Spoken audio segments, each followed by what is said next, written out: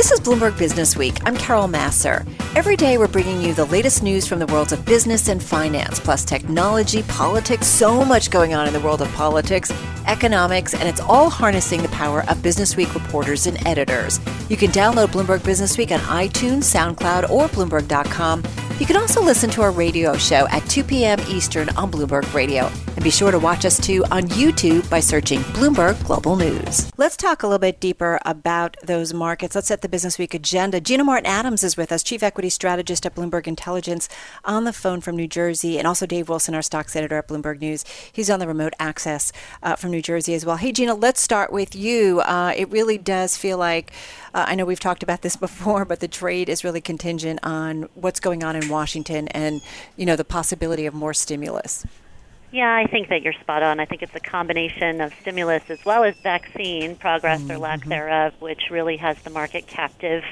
Underneath all of that, though, there is some interesting things happening with earnings. And so as we are sort of launching into earnings season, we've been focused on that. And I do think one of the underappreciated reasons stocks have rallied so far so fast over the last couple of weeks is we've been through a rare period of upward revision momentum headed into an earnings season. On almost all times, quarterly in history, you see stock revisions going in, or estimate revisions going into earnings seasons are lower because companies obviously love to lower expectations so they can beat those expectations, and analysts comply by lowering their estimates. But that's not what we saw over the last month. We actually saw estimates move higher. So while I do think we're definitely going to remain captive to policy and vaccine news, earnings are going to play a part in the next few weeks as well. Dave Wilson, you know, it's interesting. I was looking at the banks coming out with numbers, and, you know, the J.P. Morgan numbers, for me, obviously, and a lot of investors, kind of a bellwether kind of name for that sector. A little bit better than expected, but the commentary coming out of Jamie Dimon and team is still pretty darn cautious, isn't it? Well, I mean, there is reason for that concern, especially with the lack of additional stimulus as an issue for a whole lot of consumers. So you can kind of understand the caution. And then beyond that, if you look at what happened in the third quarter, and not just at J.P. Morgan, but also at Citigroup, they really benefited from what was going on with their reserves for loan losses. Actually, J.P. Morgan cut its reserve rather than adding to it. That's what's wild, right? Isn't it, though? Yeah. So, you know, if the earnings and the revenue are beating estimates and, you know, a big reason for that is what's going on with loan losses, well, then the concern is whether that's going to be done again next quarter or whether things are going to go in the other direction. Similar story at Citi, which took a bigger hit after its results came out. You know, smaller loan loss provision than analysts were expecting, at least the ones we surveyed here at Bloomberg. So, you know, you look at what's going on in the 11 main industry groups in the S&P 500, you see the banks and the other financial companies among the worst performers on the day. So not the kind of start to earnings season that you would like, at least for the banks. Right, exactly. And, you know, as you said, Paul, you know, sobering from Jamie Dimon, you know, that one line where he said many won't survive another year of total lockdown. I mean, that is certainly worrisome. Gina, come on that, because I do wonder, I don't know, how much of what happens this year in the trading environment will determine what happens next year, or are the 2 years disconnected? Like, how do you see it? Yeah, I think that what happens this year is meaningful for next year. To the extent that we remain locked longer in 2020, it produces greater upside in 2021 is the way I see it. I mean, frankly, analysts are already anticipating a rough 2020 right through to the end. We're supposed to be in earnings recession. The financial sector certainly no different than the rest of the S&P 500 staying in earnings recession right through to 2021. So the worse it is now, the better it presumably gets in comps in 2021, and that's the bizarre reality of kind of swinging with the earnings cycle. I think, my interpretation of those comments is, yeah, sure, if we remain fully locked down, that's a problem, but we're not fully locked down right now. I think there's a lot of fear that we may have to go into greater lockdown over the course of the winter months, and that certainly is problematic for earnings going into the first quarter.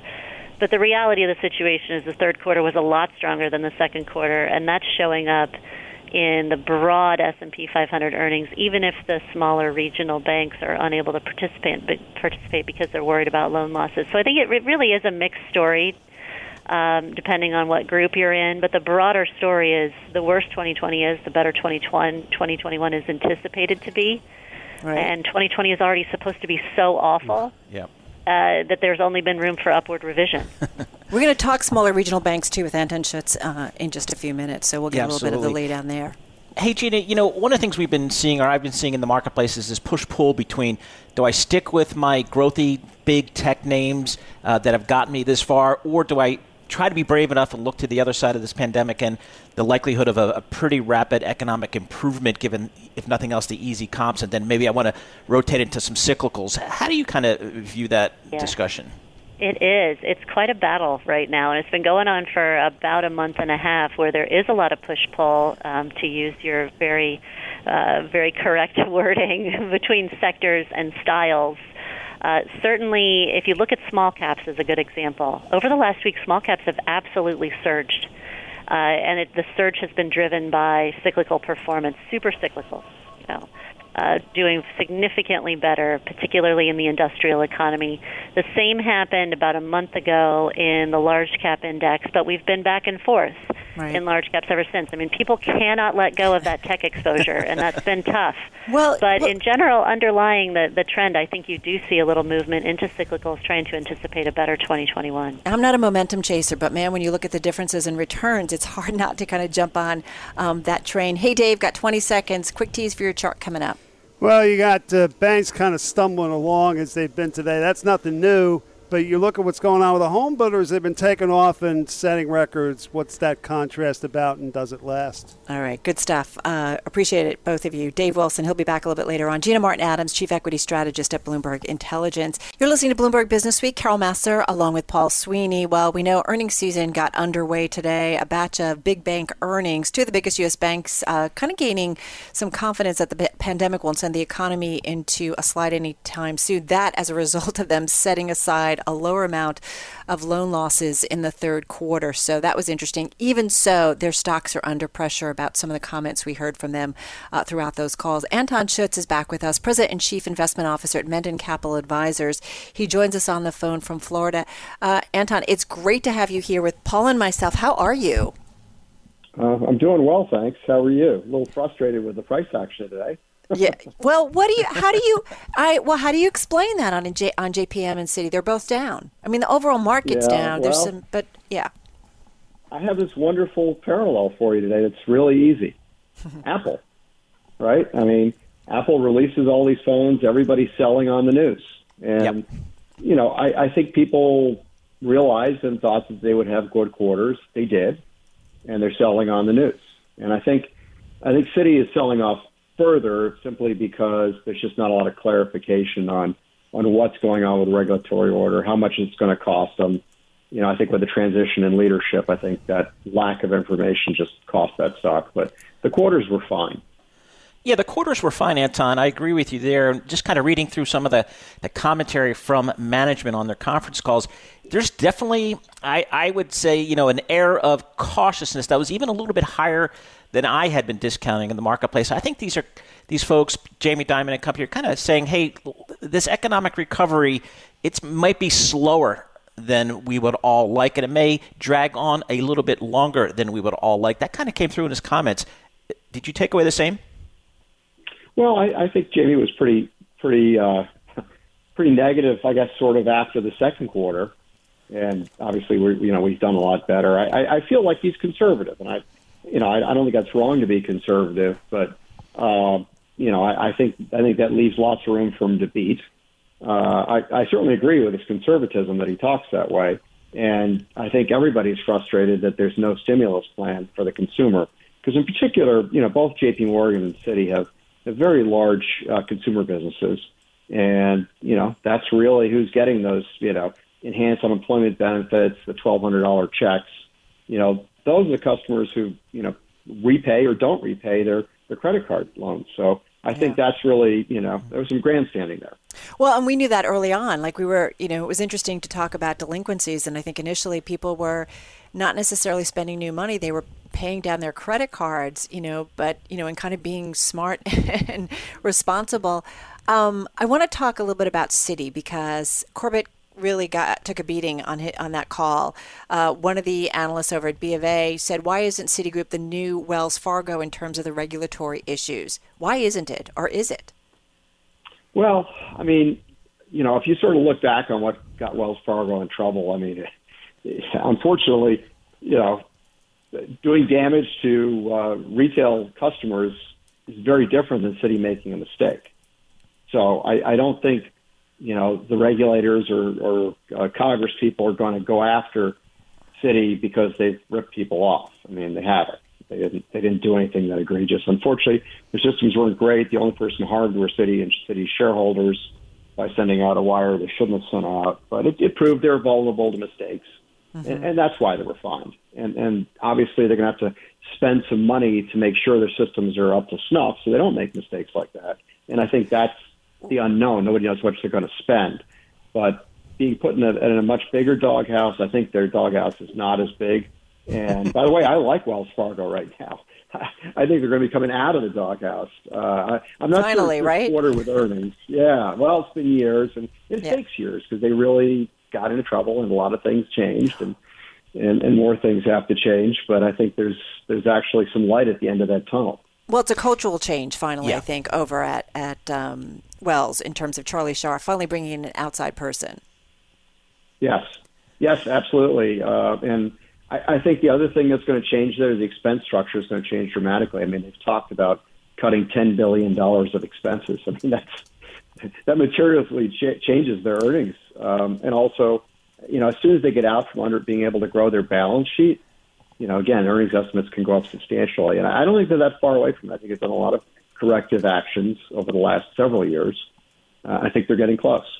Hey, Anton, when we talk about the big money center banks, we have the capital market side of the equation that can offset to some degree that really tough net interest margin story for the banks. How about some of the smaller regional banks that don't necessarily have that capital markets piece of the business? What's the bull case for some of these regional banks in this low interest rate environment?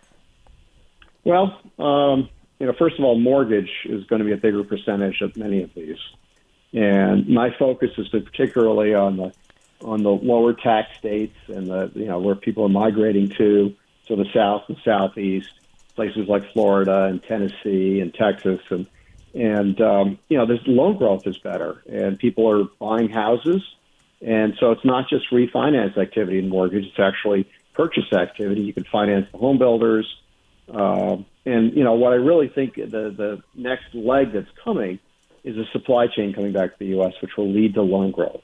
And it'll eventually lead to loan growth for everybody, including the big guys. But, if you think about all the manufacturing that can come back here in the supply chain, I mean, if tariffs weren't enough, this disease has really cemented that. And I think that you're going to start seeing the second half of next year being a loan growth story, both for the regionals and larger banks. Well, that's what we're going to get into. We're going to do a little bit of news, Anton, because our Gina Martin Adams kind of set that up for us about whether the smaller regional banks, are they going to be participating in some of that loan growth, especially into 2021. So we're going to continue our conversation with Anton Schutz, President and Chief Investment Officer, of Mendon Capital Advisors.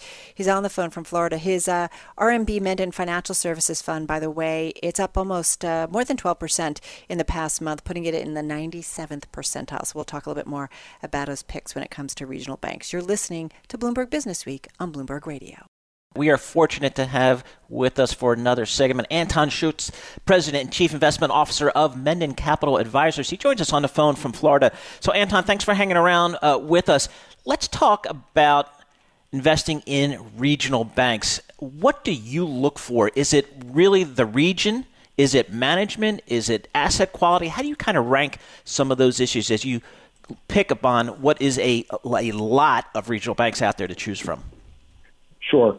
Well, I mean, the region is really important because, that means even a poorly run bank can, perform. I mean, if you've got a really good management team, they can take strong advantage of a region that's doing much better than other parts of the country. So that's really important. And you talk about asset quality. When you talk about management teams, you want to know how they did last time, right? You want management teams that have been around, that have got a few gray hairs and some battle scars and did well the last time around. And those are the management teams you're looking for. And you also want management teams that I call capitalists, right? People who own a lot of stock and understand that, they could be a buyer, they could be a seller. There's lots of opportunities to make shareholders money. It's not about, running a public company just for themselves. It's really important to me, that attitude that management displays. What I love about you, Anton, I mean, you're very fair and honest when things are tougher in terms of the investment environment. I think the last time we talked to you, you said it's been pretty tough, in this regional bank space. You're having a good month, though. What's kind of changed, do you think, in terms of your strategy and or just the environment for regionals? Well, I think you've seen a little bit of a yield curve steepening. You've seen the 10-year move higher other than today. A little bit of inflation out there, maybe some more stimulus causing, inflation, whether it's post-election or pre, everybody knows it's coming. The other thing is that, as everybody got into earnings and got closer and started to think about it, the consensus was that the banks were going to beat. And I still think that more of these banks are going to beat as things come on. And I think more banks are going to beat 21 consensus too. Consensus has to come higher for 21. So those are all positive developments. That certainly led to some of these moves. Anton, what are some of the names that you like here? Again, we have seen the banks do better in this last month. Maybe people are a little bit more willing to look to the other side of this pandemic and look for some of the names that could do well in an improving economy. What are some of the names that you're looking at the moment? Sure. So, I like the Southeast and Tennessee, and one bank in particular that has a pretty good footprint in both Florida and Tennessee is a company called First Horizon. Mm-hmm. They also have a strong mortgage unit, which is going to have a very good quarter, and they also have a fixed income, basically broker-dealer, First Tennessee Securities, and so they're going to also have a good quarter from that. There'll be a lot of merger noise. They merged with another bank called Iberia, and they trade below book value. They've got a very strong dividend yield, and like I said, they're in two geographies that are doing much better than the rest of the country. So they've got a lot of positive things going on here, and it's a self-help story because I think they're going to be able to cut more costs than advertised. And First Bancorp, I know, is another one. Just got about 30 seconds here. What's the take on that one? Well, it's Puerto Rico. It trades at about 60% of book value. Drug manufacturing is about 30% of the Puerto Rican economy. So, all you have to think about is some of the drug supply chain coming back here, and that's going to happen. $5 billion of CARES Act money has already gone to Puerto Rico, and the president just released, I think, $11 billion of FEMA funds. So, Puerto Rico economic growth. Hey, listen, I'd be remiss because you're a loyal listener, and I know you were listening yesterday, and Charlotte St. Howard of St. Martin, of the Broadway League. You guys are friends. Well, she's terrific. Had the opportunity of getting to know her over the years, and she is a force. So they're all lucky to have her on their side there. Yeah, we're certainly rooting for them because it's been really tough for the theater area. Hey, Anton, thank you so much. Really appreciate all the time that you gave us on this Tuesday. Anton Schutz, he's President and Chief Investment Officer over at Mendon Capital Advisors, joining us on the phone from Florida. And, I always love talking to him, Paul, because the regionals, we always talk and always cover, of course, the big banks, but the regionals are just often have a great window into what's going on in local economies, and I just love getting his perspective. Yeah, you're exactly right, and that's think about some of those small, mid-sized banks that really have their finger on the pulse of what's going on in their markets. Totally. And as Anton said, go to some of those regions where there is economic growth. People are growing and going, and that's in the Southeast.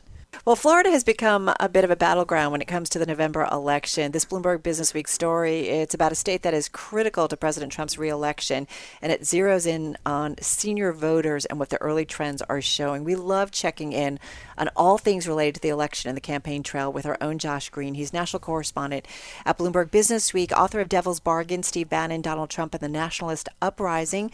Josh joins us on the phone from Washington, D.C., along with Bloomberg Businessweek editor Joel Weber. Joel is on the phone in Massachusetts. Florida, such an important state, Joel. Yeah, and as Josh writes in this dispatch, we're really looking at an outcome here that for Trump to have any real certainty of getting back and retaining the Oval Office, he really needs Florida.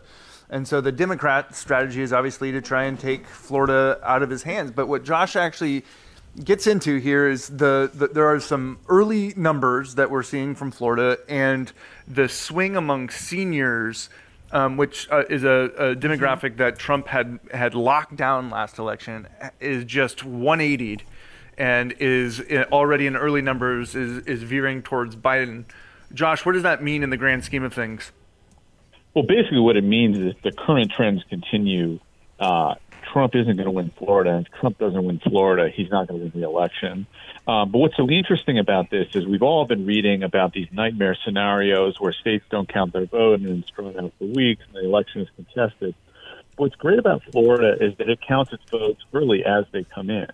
So about 20% of the votes, the early votes already cast in the 2020 general election, have been cast in Florida and have already been counted. And Florida updates those numbers. So what we did was we took a look at who was voting early. And the thing that really jumped out was that seniors, voters age 65 and older, were voting at a 10 times greater clip in 2020 than they were at this point 4 years ago. And if you look at the poll numbers, we wrote about this in our election issue of Businessweek in September, a group that I called Swinging Seniors. Seniors supported Trump by not necessarily what you think it might mean, so I better explain. Seniors supported Trump by about a 17-point margin in 2016. The latest polls in Florida have Biden winning seniors by 15 points. Wow. So if you add those two things together, a huge swing to Biden among seniors and a huge outpouring of support, it isn't surprising that this is good news for Biden. And if it keeps up at this pace, what I say is we'll know on election night whether or not Biden has won Florida. And if he has, I think there's a very good chance that he's going to be president. So, Josh, what has the president, quote unquote, done wrong? It's certainly not for lack of effort down there. He was just down there last night again campaigning. What's really been the change? Well, there have been two things. I mean, number one, and the easy answer is COVID. He was down there campaigning last night at a gigantic maskless rally in Orlando, which, as you might imagine, spooks an awful lot of seniors. If you look at the main driver of the senior vote, it's been Trump's handling of the COVID pandemic. Doesn't seem to have inspired a lot of confidence among older voters. Not necessarily surprising. But, as I say in the piece, the big question about early voting is, are these new voters? Is this genuine enthusiasm, or have older voters simply moved up when they cast their ballot? Are these just people who'd vote anyway on Election Day, deciding to vote early through the mail because it seems safer? That's certainly some of it. But the other interesting factor here is that it appears to be much broader than that and much broader than COVID. Because if you go back and look at the results of the 2018 midterm elections, there was, once again, a huge spike in senior voters. And, of course, that predated COVID. So what we can conclude from that is that seniors are much more eager to vote and seem to be much more willing to vote for Democrats now than they were in 2016. And if those trends continue in Florida, where they're especially pronounced because there are so many old people there, it really spells bad news for Trump. Well, and what's interesting is you have to think, Josh, that the Trump camp is a little bit worried because you think about the video that he did, after coming out of the hospital. It was aimed directly at seniors. Yeah, so when Trump was cooped up in the White House when he was still contagious with coronavirus, he shot a kind of an awkward cheerleading video on the lawn of the West Wing that was aimed at reassuring seniors, I love you, I care about you, so on and so forth. I think that was a clear reflection that his campaign staff was looking at the same numbers I am and thinking to themselves, unless we change the minds of these senior voters pouring out to the polls and to the post office to mail their ballot, we're going to be in real big trouble. Let's try and turn this around now. I think the problem is, it's really hard to change public impression of how you handle the pandemic if you come out of the hospital sick with COVID and then turn around 10 days later and have a maskless rally like Trump did in Florida last night. Josh, one of the things that I learned in this story that I thought was really interesting is that Florida is actually counting these ballots as the absentee ballots, mail-in ballots, as they arrive, basically, so that in theory, at least, there's a pretty high likelihood. And election officials in Florida have even said, don't hold us to it. We might need longer than the day to know who the winner is. But the mechanism of being able to count so many of these votes ahead of time makes me wonder, when you look across the country at other swing states potentially, what kind of timelines do other states have for counting ballots and officially announcing results of their elections? Yeah, it's a great question. I mean, there are certain states like Oregon, Colorado, Florida who do a lot of voting by mail, a lot of early vote counting. They've done this for years and years and years and have a fairly good system. That's why we have such a good glimpse of who's voting in Florida. The thing that worries a lot of people is that because of the COVID pandemic, you're going to have a lot of mail-in voting everywhere, including in battleground states like Pennsylvania and Wisconsin, that A, aren't accustomed to counting floods of early votes, and B, and this is a little crazy, have laws that forbid election workers from beginning an early vote count before Election Day, which only makes this process even harder. And as a consequence, there have been a lot of worrisome scenarios bandied about if the election comes down to Wisconsin and Pennsylvania, we may not know for weeks until all these votes are counted who the actual president is. And, of course, there could be all sorts of shenanigans in the meantime. I think what this Florida data tells us, at least in the direction that it's trending, is there's another alternative, and that is that Biden is going to win Florida early, and none of that other stuff will matter. God, it just is so interesting. Josh, we always learn stuff when you report and bring it back to us. Josh Green, national correspondent at Bloomberg Businessweek. Thanks to you, as well as Joel Weber, editor of Bloomberg Businessweek. We do want to point out that Michael Bloomberg, of course, the founder and majority owner of Bloomberg LP, the parent company of Bloomberg News, pledged last month to spend $100 million in Florida to help Joe Biden's election efforts. You're listening to Bloomberg Business Week with Carol Massar on Bloomberg Radio. All right, so Paul Sweeney, man, back and forth. That is the world of Washington right now. I know House Speaker Nancy Pelosi, she told her, I think, Democratic colleagues that President Trump's latest proposal for stimulus falls short of what's needed to really help out the economy and really battle the virus. So they are constantly going back and forth, and we see it play out in the financial markets. Meantime, we've had the IMF come out warning that the world still faces an uneven recovery until the pandemic is tamed. So we are not in a great place. So let's get into today's Business Week economics. Stimulus definitely front and center. Let's talk about it with Frances Donald back with us. She's Global Chief Economist, Head of Macroeconomic Strategy at Manulife Investment Management, on the phone from Montreal. So Frances, I feel like, do you guys have a Zoom meeting, like your whole team, and you just say, can you believe that these guys in Washington and gals just can't get it together? Because it's ultimately about stimulus and getting the economy back on track. Well, we have plenty of Zoom meetings, but most of the time what we talk about is how this is a lot of noise. We basically tend to focus on two key stories. One is that we know we're getting a fiscal package at some point. Everybody knows this. Now it's just about when we get it. Do we get it before the election? Probably not. Does it then mean we get it in Q1 2021? Yes. So the fiscal trade is still very much in play, even though we get a lot of these headlines going on. Well, the problem go ahead. is that the longer we have to wait for it, the longer we risk an economic accident. So when I watch these markets selling off because of the stimulus news, what I interpret that as is not, oh no, we're not getting stimulus. It's that we're leaving ourselves open to more vulnerability before we get there. And that's the fundamental problem with these headlines. And that's what I just want to jump back. That's exactly it. I mean, the longer we wait, right, the more, the tougher the drop is, or that we may stay there even longer, or that we'll need more stimulus to get out of it. Yeah, that's exactly right. So when we look at globally other developed markets that are maintaining their foot on the fiscal pedal, they're not at risk.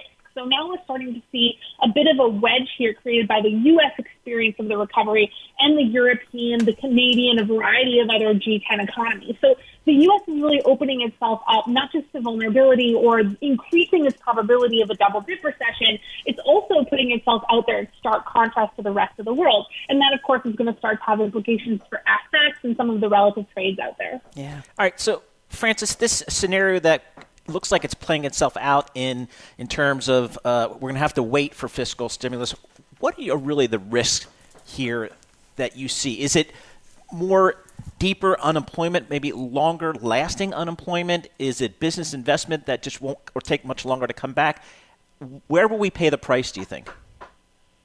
So my biggest concern is really on the employment front, and that is because we know that structurally high unemployment, the longer you've been unemployed, the harder it is to get rehired. You have skills degradation, people get frustrated, they drop out of the labor force, and that tends to be really sticky.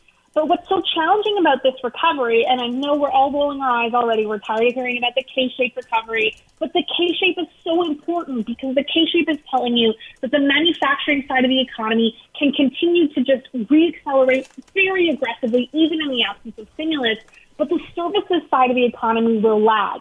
And what does that effectively mean? It means that the stock market, which is heavily leveraged to manufacturing, will continue to diverge from the economy underneath it. And that's why that K-shape becomes so critical. And the longer we wait for fiscal, the more that K-shape, the larger the wedge between those two sectors of the economy. I love that you mentioned K-shape. I was just reading something from Peter Atwater, who coined it, and I love talking about it. I do wonder, though, God, are you getting at all, Francis, a feel of what 2021 is going to be like?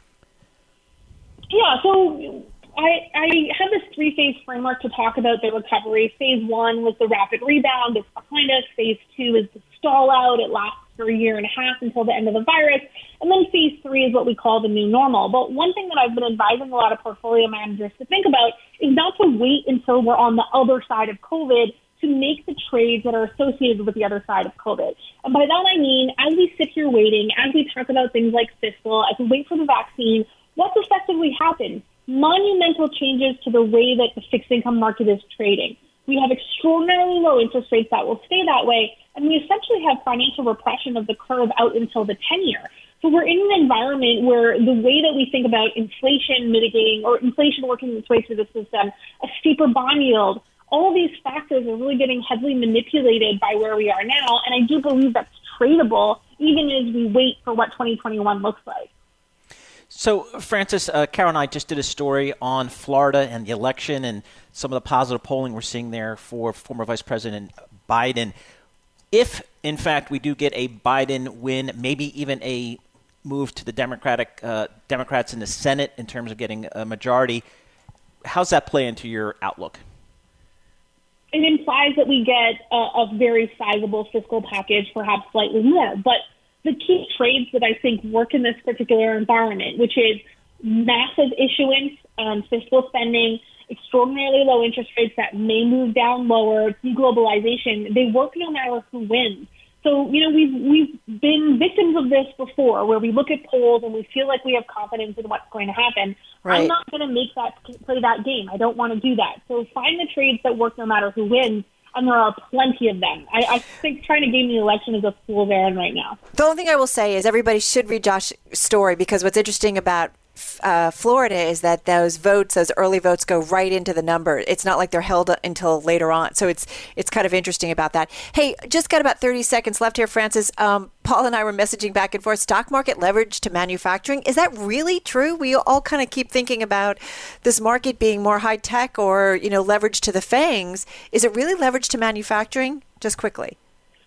Well, why don't you think about it this way? Instead of saying it's leveraged to manufacturing, think how little of it is leveraged to actual services and the everyday household and consumer activity. And if we put it that way, then it becomes very clear that if people are suffering, unemployed, have trouble getting food on the table, you can still see tech stocks rally. So maybe that's a different way to think about it in this K-shaped recovery. Really think of it as consumer services versus non-consumer services. All right. Appreciate that. Great conversation as always. Francis, thank you so much. Francis Donald, she's Global Chief Economist, Head of Macroeconomic Strategy at Manulife Investment Management, on the phone from Montreal. Love her energy.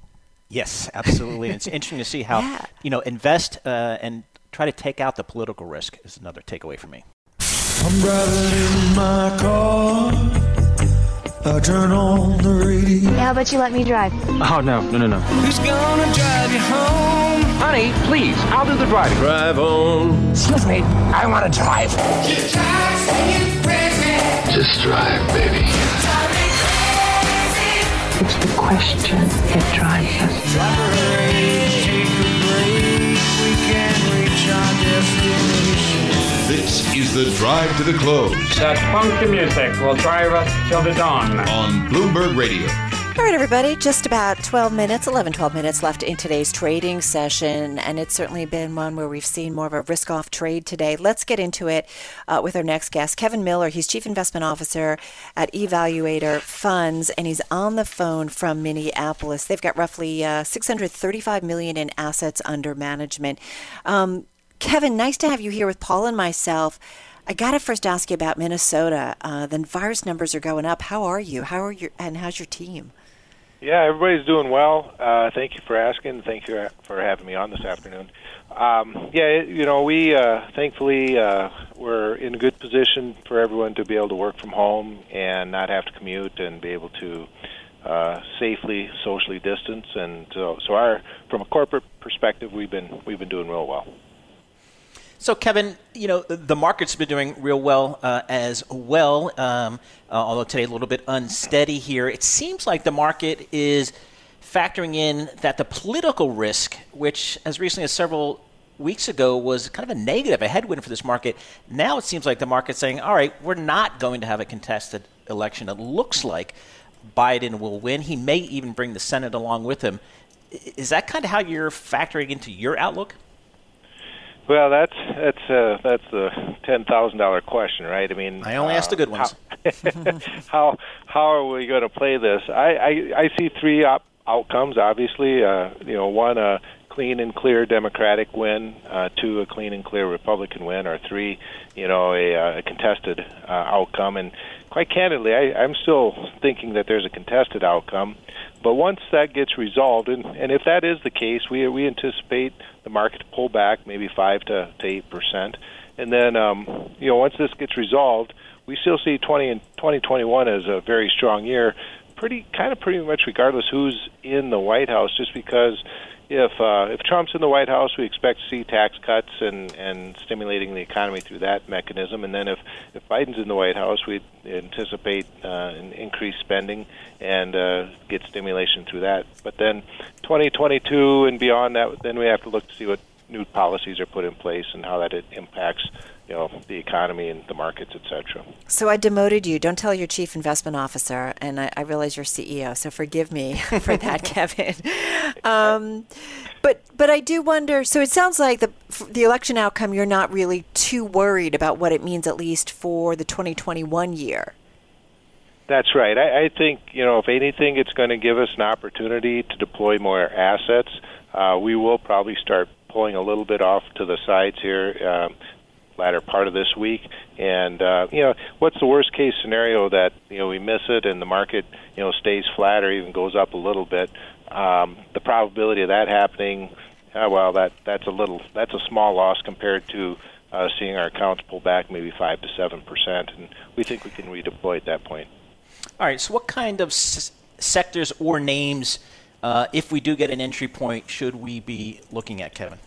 Well, I don't think you want to be playing games right now. You want to get good, steady, strong companies that have strong balance sheets, good cash positions, things that will perform well for, we're all not back. The economy's not totally reopened yet. So I know this is it's maybe somewhat boring, but three that I like are Microsoft, Walmart, and Visa. All three have great cash positions, great free cash flow, very established in their industry, highly recognized, and they all bring certain elements and diversification to their services that others in their area may not be quite as capable of. So on any pullbacks you're at it, you would add to those positions? Is that what you would suggest? That's correct. And, if someone is just I got this asked the other day, I have some money I want to get in, what should I get in? Well, I always tell people, divide how much you want to invest in a stock or a fund, an ETF. Divide it into thirds, put a third in right now, give yourself some opportunity for a pullback at a level that you're comfortable with, 5 to 10%. Redeploy the other third. If that doesn't happen within a set period of time, let's say 2 to 3 months, then redeploy the other third, and then do the same for the last third, and get yourself fully invested maybe 6 months down the road. That seems to work easier for people to walk into the market when we're at very close to all-time highs. Yeah. Hey, listen, though, let me ask you about Microsoft, because they've had quite a run. They're up 42% this year. I mean, so again, I said, would you buy and pull back? Would you buy it now or no? Again, you'd wait for that pullback. Well, we currently own it, so I would just wait for the pullback. I have such a high level of belief that there is going to be a pullback. I would tell anyone right now just to wait. Give yourself a month. Worst case scenario, it goes up a little bit from here, and you miss out on that, as opposed to taking advantage of a pullback. Yeah. Well, Kevin, I'm going to pass along your entrance strategy to one Tom Keene, who is famously in the triple leverage all cash fund right now, and he's looking for an entry point, so I'll pass your strategy along. How about for those, Kevin, that maybe have, they can afford, from a time frame perspective, to look to the other side of this pandemic? Is it time for those folks to maybe rotate a little bit into some more cyclical names out of maybe the Microsofts, the Visas of the world? I would give it till late Q1, early Q2 of next year. There's going to be plenty of upside. There's going to be plenty of opportunity. You know as well as I do that the majority of this market has been carried by 6 to 7 individual stocks. So there's still a lot of stocks out there that have yet to perform, and there's no sense in getting too aggressive. Let the market play out and then take advantage when that opportunity presents itself. Hey, one last question. I mean, you've got, I think, 6 managed E-Valuator mutual funds, and it's all about different risk tolerances. So I am curious, what funds are doing the best this year? You've got from very aggressive to very conservative. Which are the outperformers? And just got about 40 seconds here. Yeah, thank you for asking. Relative to, we compare those investments to their Morningstar peer groups, and relative to the Morningstar peer groups, we're really, really doing well. We pivoted heavier into equities on March 19th. We took some gains off the table in early July. We pivoted some of the domestic equity over to internationals in early August. We pulled those back in September after the second wave looked like it was coming. And so we're doing very well, but the fund that's probably performing the best, that's most popular and most heavily used, is the growth fund. And our funds have a percentage range in the naming convention. That one is 70 to 85%. So that one will always have at least 70% in stocks, but never more than 85%. Are names like Facebook and Amazon and Netflix in that one? Oh, yeah. I thought so. Just a, safe guess there.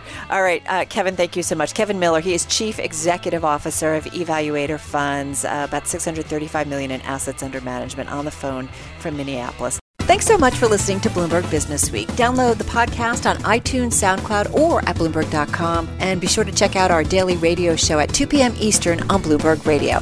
And be sure to watch us, too, on YouTube by searching Bloomberg Global News.